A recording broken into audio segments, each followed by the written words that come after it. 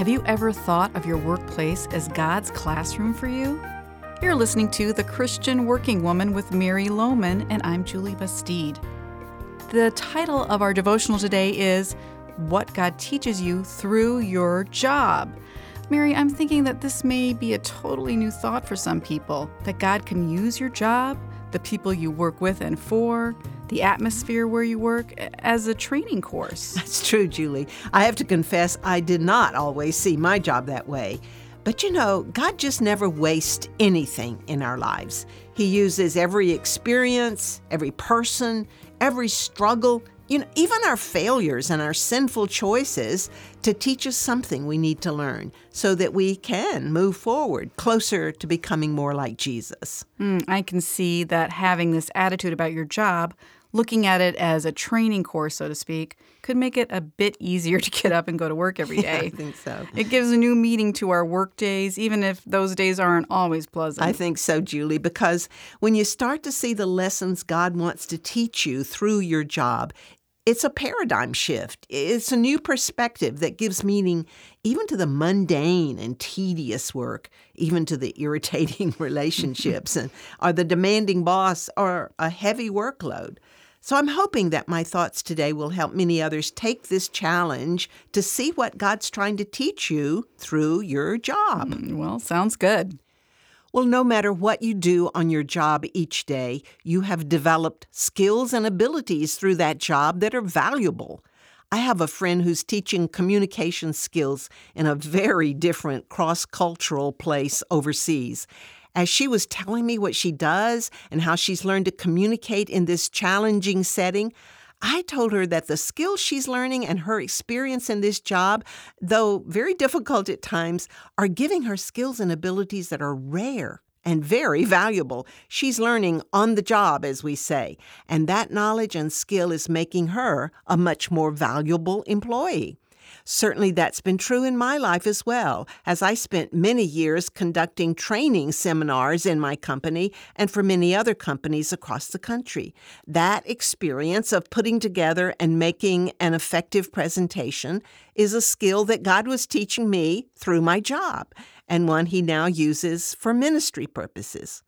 But what I want to talk about today is not the performance skills and experience you gain through your employment, as helpful as they are, but the many other life skills and relationship skills you are learning, even though while you're in the midst of it, it may seem more like baptism by fire rather than a training experience.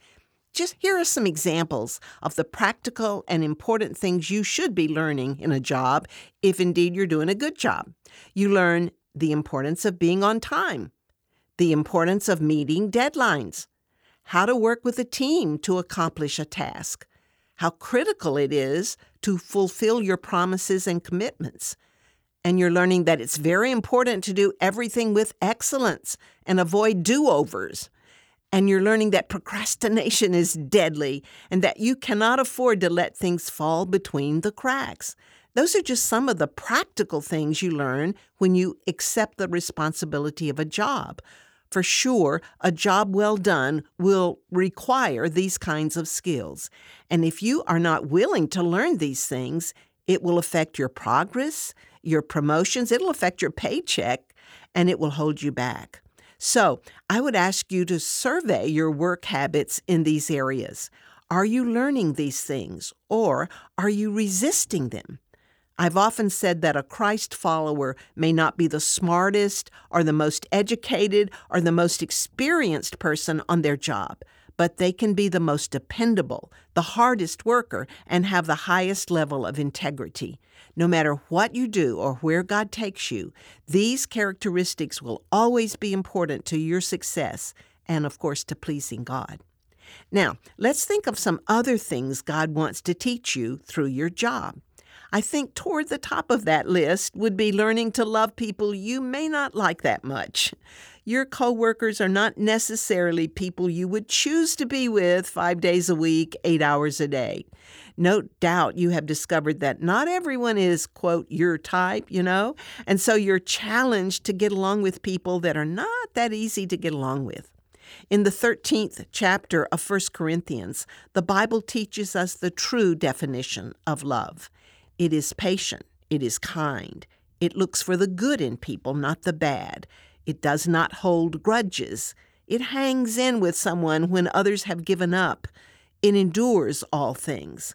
God's love is an action, not necessarily a feeling, and you can choose to love someone by showing them these kind of actions, even if you don't like the way they behave or the way they treat you or their work habits or their lifestyle. Almost any job you have, and that includes working in a Christian environment, places you in the company of other people, and you have the privilege, the great opportunity to learn to love people with God's kind of love. That means you become more and more like Jesus as you follow His commandment to love one another. Of course, you also have the option of refusing to learn this lesson and instead just being continually irritated and negative about the people you work with or for. You can choose to gripe and complain and blame others for your bad attitude, but all that gets you are bitter roots growing in your heart, which will cause you great pain and affect those around you as well. But if you can see what God wants to teach you through working with difficult people, you then can turn a desert into a garden and use that tough place as your training grounds, your boot camp, to teach you this incredibly useful and critical ability to love and get along with people you don't really like that much. Another thing you can learn through your job is how to cast all your care on Jesus because He cares for you. Instead of taking those problems home with you every day and dumping them on your family or friends, you can learn to trust God to work all things out for your good and leave those cares and concerns in His care so that you can spend a carefree evening with your loved ones. Do you realize how absolutely important it is to learn to draw boundaries in your thought life, to not allow yourself to think about things over which you have no control, to cast all your care on Jesus regularly, like every day, so that the joy of the Lord can be your strength? That is an eternally important thing you can learn through your job. In Mark 9:35, Jesus said to His disciples, "Anyone who wants to be first must be the very last and the servant of all." When you were young, did you ever tell anyone you wanted to be a servant when you grew up? I doubt it. A servant is not usually on a short or long list of things we'd like to be. Yet Jesus made it clear that His disciples, people who follow Him as Lord and Savior, must learn to be a servant to all. And what better place to learn that lesson than on your job each day? The way we serve God is by serving others, and developing a servant heart and attitude takes practice. You have to be intentional about it. You have to be humble and do it out of love for Jesus, not to get recognition. So think of ways you could serve your coworkers, your management, your employees.